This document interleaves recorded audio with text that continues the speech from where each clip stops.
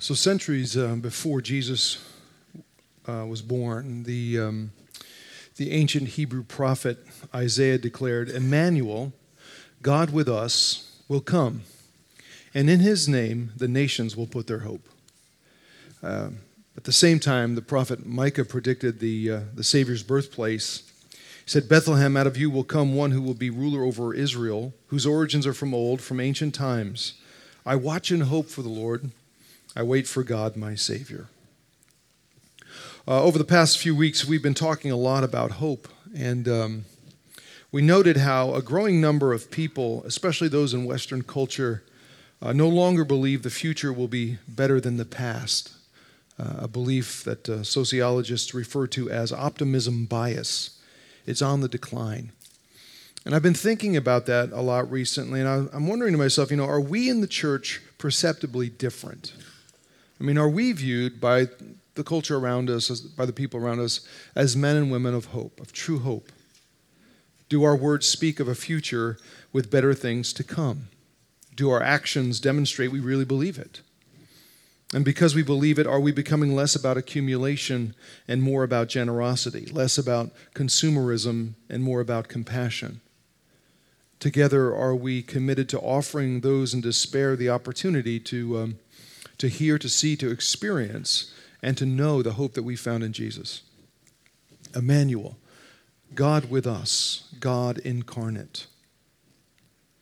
In the New Testament, in his biography of Jesus, the Apostle John writes this: "In the beginning was the Word, and the Word was with God, and the Word was God. The Word became flesh and made his dwelling among us. We've seen his glory, the glory of the one and only Son, who came from the Father, full of grace and truth." As many of you know, incarnation is a word theologians use to describe what the ancient prophets placed their hope and expectation in, and what the Apostle John says about Jesus. It comes from the Latin term incarnare, meaning in the flesh. John says, "In the beginning Jesus was with God. He was God. Through him all things were made." And John says, "He became flesh and made his dwelling among us." Translation: in Jesus, the God who was invisible became visible. Deity took on flesh and blood to come be with us. Emmanuel. Now, as Christmas approaches, a lot of people are going to overlook that. But as Christians, we light candles to symbolize it, sing songs to celebrate it, exchange gifts to reflect it, and do pretty much whatever we can to acknowledge the reality. But ultimately, what does God's incarnation mean to us on a daily basis? I mean, if you believe it, what's the implication for you? And how is hope connected to it? I mean, remember, hope, we said, biblical hope refers to a strong and confident expectation of something good to come, that something good is going to happen. And as Christians, if our hope is based on the incarnation, what does that mean in practical terms every day? And I think that it means a number of things. I think first it means that we affirm the truth of Jesus, not just his historical legitimacy. I mean, no one refutes the fact that Jesus was a real man who walked the earth, who lived, who died, and was good and smart enough to have an unparalleled impact on history. And most everyone who celebrates Christmas believes that. But the incarnation demands more from us. To affirm that deity has come in the flesh and lived among us means we accept and embrace everything Jesus was about. I mean, does it make any sense to you that God would go so far as to take on human form and enter human history to deceive us, to lead us astray as if pulling off some kind of divinely elaborate practical joke? No. It seems only logical that if and when we believe in the incarnation, that we will fully accept everything about Jesus. We'll accept all of his claims as God's truth. I mean, keep in mind, Jesus didn't merely imply divinity by way of his miracles, which were impressive, or by his willingness to forgive sin, which is the prerogative of God alone. Jesus claimed to be God, which is why the religious experts wanted to kill him. And if we believe the incarnation was and is true, then we will believe not just some, but all of Jesus' claims, all of his teaching. We'll obey his teaching because it's the teaching of God himself, you see. The most basic tenet of which, by the way, is God so loved the world that he gave his one and only Son. Whoever believes in him shall not perish, but have eternal life. I.e., Jesus came for us. He came to be with us and provide human beings a living, breathing example of divine love. John says, to all who did receive him, to those who believed in his name, he gave the right to become children of God. Children born not of natural descent, nor of human decision or a husband's will, but born of God. The Word became flesh and made his dwelling among us. See, to hope in the incarnation means we affirm not only the truth of Jesus, but Jesus himself as God, our Savior, who said, I am the way, the truth, the life. No one comes to the Father except through me. Hope in the incarnation means we embrace divine mystery. How does the invisible become visible? How does the eternal invade the temporal? How can deity mingle with humanity? How can God wrap himself with flesh and blood? I have no idea. I don't know. I can't explain it. No one can. Which means as Christians, we have to accept and live with that which defies intuition, a paradox we can't fully comprehend or explain. It's fascinating to me how we live in a culture today that has grown increasingly skeptical and cynical of organized religion, and yet remains exceptionally spiritual. The majority of Americans believe in God, well over 90%. 9 out of 10 high school seniors say they believe in God. And so as a culture, collectively, we have this innate sense that something big exists outside of ourselves, something beyond what we can see, hear, touch, taste, and smell.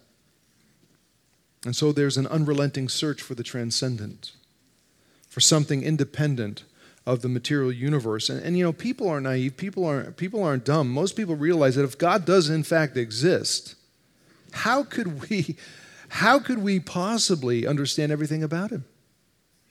How can the finite comprehend the infinite?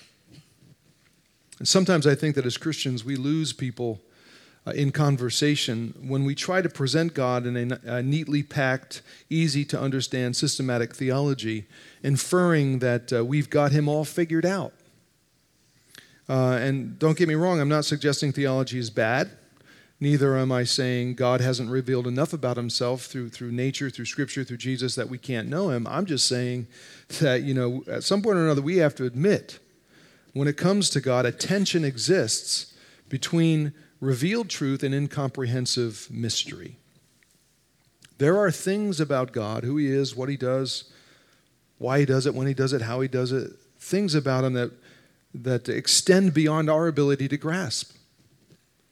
And I realize that makes some of us in the church really anxious, but we need to be okay with that. We need to be okay with our limitations because you know what? God's okay with it.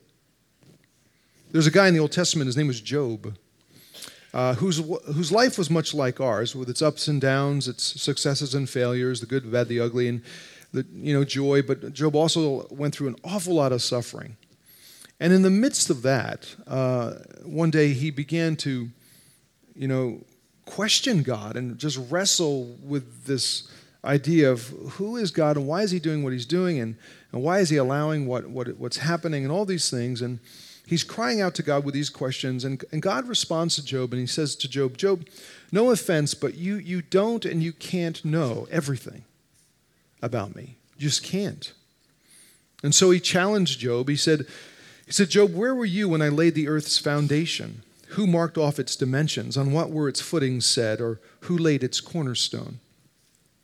Who shut up the sea when it burst forth? When I made the clouds its garment and wrapped it in thick darkness? When I fixed limits for it and set its doors and bars in place and said, this far you may come, but no farther. Here's where your proud waves halt. In other words, God says, where were you when I created the oceans and the beaches and the tidal currents? God went on. He said, Job, have you ever given orders to the morning? Have you comprehended the vast expanses of the earth? Tell me if you have. He said, who cuts a channel for the torrents of rain and a path for the thunderstorm to satisfy a desolate wasteland and make it sprout with grass?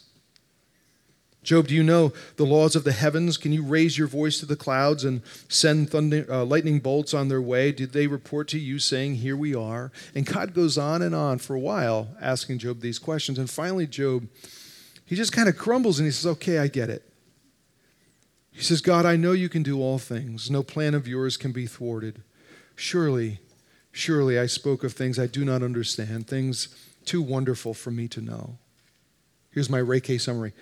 With great humility, Job admits to his creator, he says, you're God and I'm not.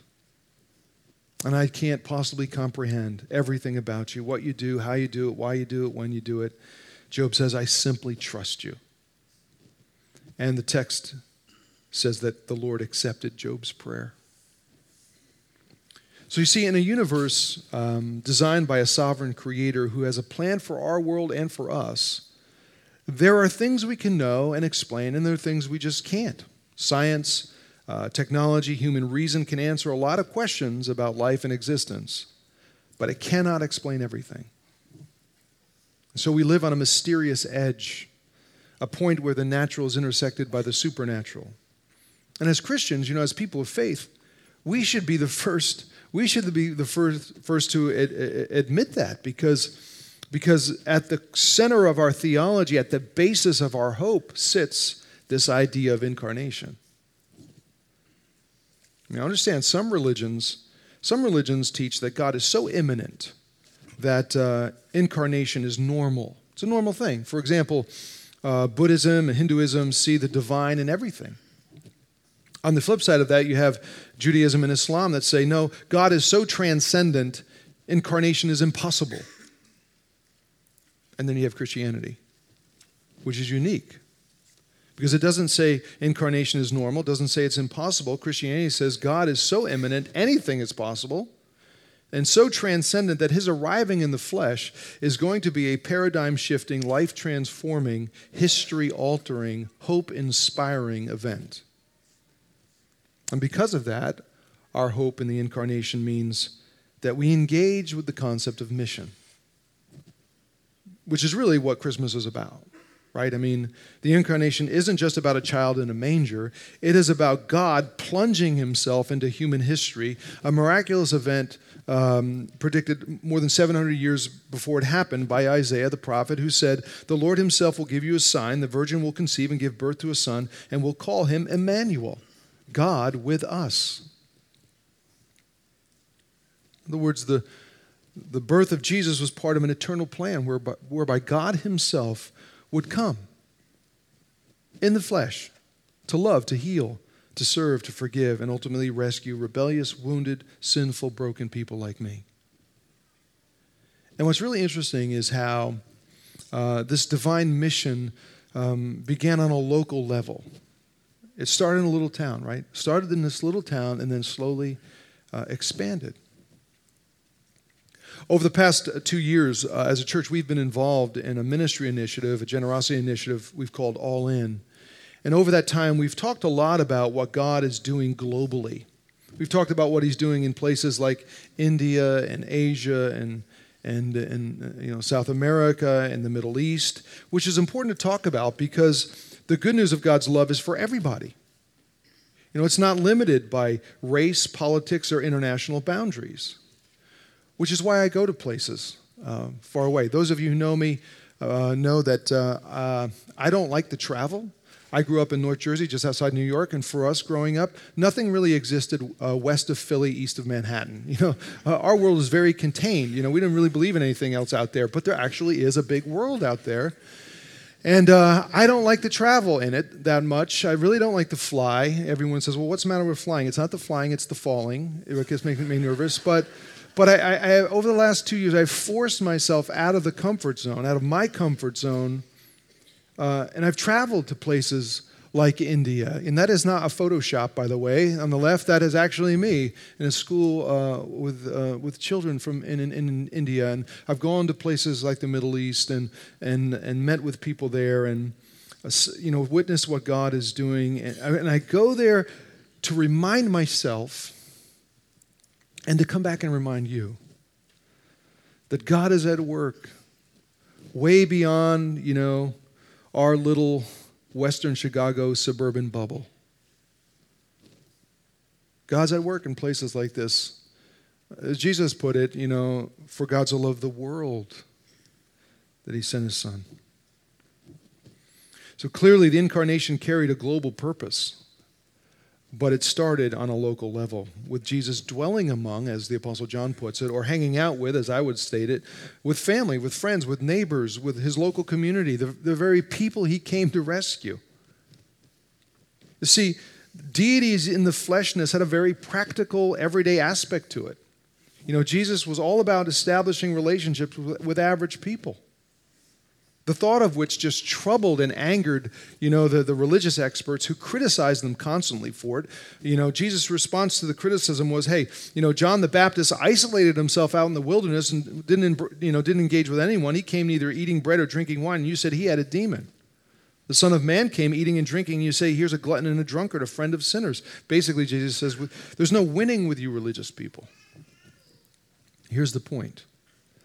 Dwelling among people, hanging out with lost, broken, marginalized, messed up men and women is what Jesus came to do. It's what he did every single day. In fact, if you read through the entirety of John's biography of Jesus, you'll see how it's true. Go ahead, read through it. You'll see how in Jesus, God went to weddings, mingling with people, entering into family life. He performed his first miracle at a wedding in Cana. He turned water into wine. And it was the best wine everyone had tasted that day. And he gave it to the bridegroom's family so they could continue the celebration. And if you read through it, you'll find that Jesus, in Jesus, God went to the workplace, to Jewish fishing boats and Roman tax booths. God went to temple where he participated in the spiritual practices of his people. God went to wells, local watering holes. It was like the equivalent of the first century Starbucks. It's where people would go to get a drink and where they would socialize and they would hang out and they would talk and they would share news and information and all these things. God went to feasts where he shared in community life. God went to pools, public baths where people would go for ceremonial washings and prayer for healing. God went to the marketplace where everyone was scurrying around, busy buying and selling goods, trying to make a buck.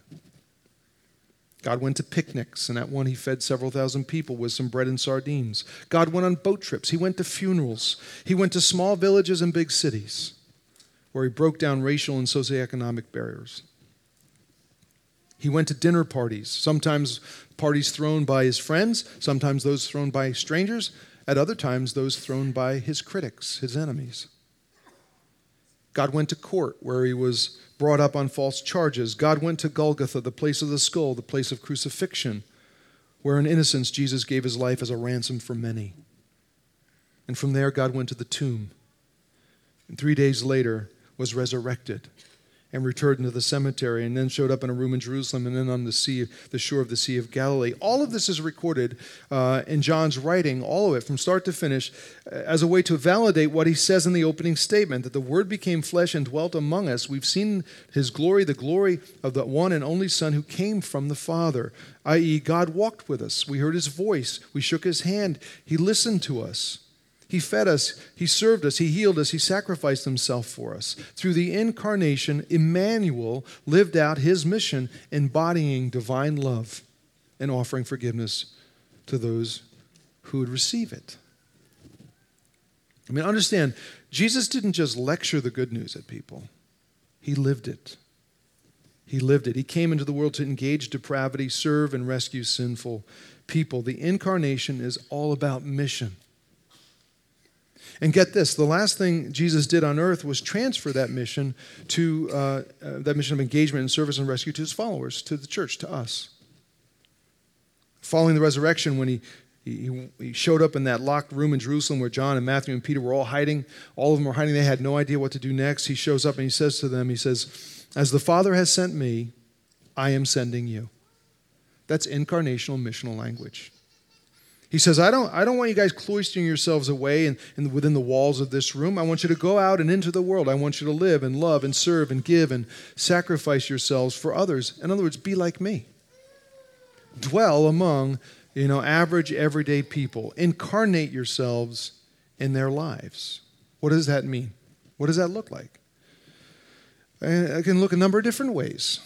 Maybe it means you spend time in other people's homes. You invite them into yours.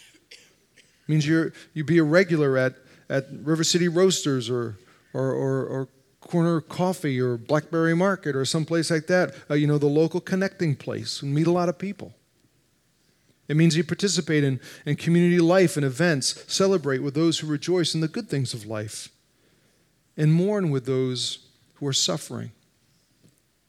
It means give to those in need. It means tend to the sick. It means stand against injustice. It means love the marginalized, hang out with the outcast, feed the hungry, love your enemies. Listen to people's stories. Share your own story. I mean, what are you doing? How are you giving? Where are you going? Jesus said, through your love, through your service, through your generosity, go and point people to me. He said, go and make disciples, incarnational missional language. He said, go into the world, incarnational language. This past year, we've spent a lot of time studying the book of Acts, a history of the early church. And in the very beginning, if you remember, Jesus said what? He said to his followers, you will be my witnesses in Jerusalem, then Judea and Samaria, and to the ends of the earth. Which is a fascinating statement because not only is it incarnational, but it follows the ministry model of Jesus. God's mission that now we're part of is to live out this good news locally and then expand outward. And it isn't an option. I mean, as God's people, it's our identity. We are people of mission. But here's the rub. Jesus didn't dictate a programming schedule. Why not? Well, I think it's because programs have a beginning and end, don't they? I mean, programs have limited commitments, limited time, limited energy, limited resources. But as far as I can tell, Jesus never talked about programs. He talked about mindset. He talked about attitude. He talked about lifestyle. In other words, participating in God's mission to the world happens in our homes, at our jobs, in our schools, in our neighborhoods, on football fields, on volleyball courts, in pubs and coffee shops, just average places. Some of it happens on Sunday too, sure, but it's not limited to just 2 hours a week on a weekend. As Josh mentioned earlier on the last Sunday of the month, December 27th, we're not holding any services here. And it's just like we did last year. We're calling it Family Worship and Serve Sunday. And we're encouraging everyone to get together outside of these walls as family, as friends, as life groups or whatever, and pray and worship and then go out and do something unexpected and lovingly sacrificial for somebody else. Surprise them with that. Go and actually be Jesus to someone on the Sunday after Christmas. That is your spiritual act of worship for the day. And doing things like this periodically helps shatter the notion that the church is all about 2 hours on a Sunday, 2, maybe 3 times a month. I understand, 2,000 years ago, through the incarnation, men, women, students, children were given the opportunity to be touched by transcendence. And it's that touch that changed their lives, their community, their culture, and the world. And I fear what has happened for us in our culture is that the touch of transcendence has been lost because as the church, we have stopped engaging. Out of fear, I don't know why, but we've stopped engaging. And it's tragic because it's through our engagement, it's through our incarnational living that people experience God's love and transcendence. Amen.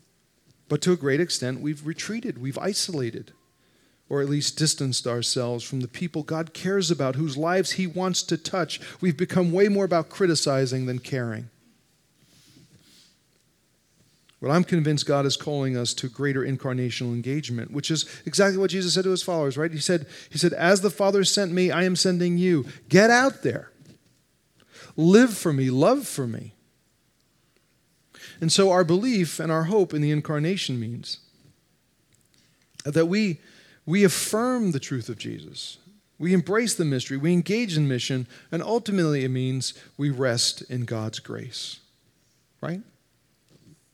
Think about what John says. He says, the Word became flesh and made His dwelling among us. We have seen His glory, the glory of the one and only Son who came from the Father, full of what? Full of grace and truth. Translation. Through the incarnation, deity came to do for us what we could never do for ourselves. And therefore, our hope in the future is not is not in our own human efforts, our own moral goodness, our own pious works, but in God's grace alone. Christianity is not about proving ourselves or trying to earn our way into heaven. It's simply about receiving the grace of God. That's what makes the good news so incredibly good. As the Apostle Paul summarized it, for the grace of God has appeared, grace that offers salvation to all people. And grace changes us when we experience it. It changes how we think. It changes how we live. Eric Metaxas is a New York Times best-selling author. He's written a bunch of books. He's a great author, very funny guy. I got a chance a couple years ago to spend a weekend in a small retreat with him. Very funny guy, very bright. And in fact, I just saw an article by him, I think it was yesterday or the day before, in the Wall Street Journal. So he's very respected. You know, when he was in college, he went to Yale. He considered himself an atheist, but while in Yale began to question that atheism, and soon after graduating, he came to faith and is now a very outspoken follower of Jesus, sort of an intellectual, if you will. And last month, in an article titled "The Crisis of Despair," Metaxas wrote about a number of recent medical, sociological, and economic studies that indicate there is a growing sense of hopelessness within our culture. And in light of that despair, and with Christmas just a couple of weeks away, Metaxas says this. He says, the power of Christianity in this cultural moment is found in Jesus. For in Jesus, we see that death and despair do not have the last word.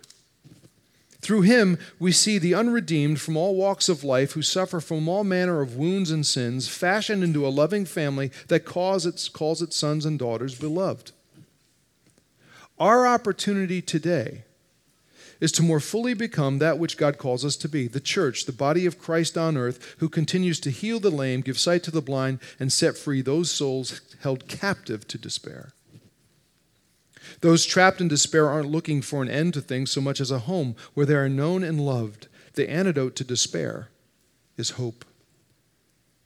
People will not find hope in a culture that loudly proclaims how meaningless everything is, but they can find hope in Jesus and in the community of loving believers.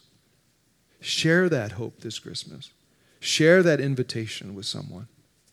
You never know how much they may need it. And Metaxas is right. And so this Advent season, as followers of Jesus, may our belief in the incarnation, in the truth and the mystery and the mission and the grace of God, the truth of Jesus, bring such joy and inspiration to our lives that the thrill of our hope will overflow out and into our weary world, inviting and leading people to Jesus. Emmanuel, God with us. Let's pray.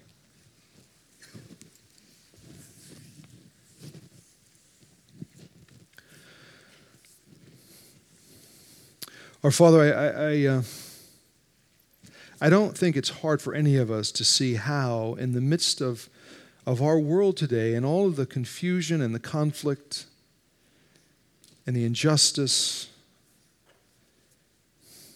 all of it, how people are losing this optimism bias, this belief that the future will be better than the present or the past. People are losing hope. And maybe some of us in the room have lost it. Or maybe some of us are just scurrying around to try to find it, to manufacture it through, through relationships, through money, through possessions, through our own good works and efforts. I don't know, but some of us are scrambling to find that hope. But the only true hope comes from you, our God, the one who created us for a relationship. And until that is restored, our optimism bias is going to be in decline. And so I pray for each of us this morning that in the craziness of the season and the chaos that has become Christmas, that we would find that moment, perhaps even now, where we can ask you to restore our hope. That we pray your Spirit would come and fill us and thrill us with the hope of Emmanuel, God with us, Jesus, who came and did for us what we could never do for ourselves and offers us life and forgiveness and extends to us grace. And all we need to do is receive it. And as we do, it changes us. It does. And so I pray, Lord, that in this moment, your Spirit would have free reign in your people. Speak to us, move among us, inspire us, thrill us with hope. All in the name of Emmanuel. We pray this in his name. Amen. I want to thank you for joining us this morning, and I hope you can come back on Thursday and on Christmas Eve. You know, the ancient prophets waited a long time for Emmanuel to come, and we only have a few days to celebrate it. So hopefully you can come back. We have a lot of services to choose from, and here's my commitment to you. I will do my best to boil down the truth of the gospel in such a simple way that no matter who shows up, they will now understand the message of Christmas. And you know what? Maybe you've been a Christian a long time. You know what? We all need to be reminded of the simplicity of it. Yeah? That it's about the grace of God. It's not about your good works. And so come back on Christmas Eve. It's my favorite service of the year. It's a candlelight service. It's just beautiful. So we look forward to having you here. But it's not lost on me this year that sometimes the holidays can be really hard. You know, I always knew that in my mind, but this year, you know, my family has experienced some loss, and I realized, whoa, that's hard. It's hard when the holidays come. If you've lost a parent or a spouse or a friend, a child, whatever, or you've just gone through some difficulties or whatever it is, sometimes the holidays can be really hard, and maybe you're struggling right now as Christmas approaches. Some of our prayer team folks will be down front. They're willing to talk with you and pray with you. But the thing is, as followers of Jesus, no matter how things go, one way or the other, good or bad or ugly, we don't lose hope in the future that's promised to us, right? So thanks for being here, and I look forward to seeing you on Christmas Eve. Let me pray for us, and then we're dismissed. And now, Lord, as we go our way, as we anticipate the celebration of Christmas, even as we come again together on Christmas Eve to remind one another of the simplicity of the good news and to celebrate the arrival of Jesus, I pray now that your hand of grace and protection would rest on your people till we join together again. I ask this in Jesus' name. Amen. Thanks for being here. We'll see you Thursday, Christmas Eve.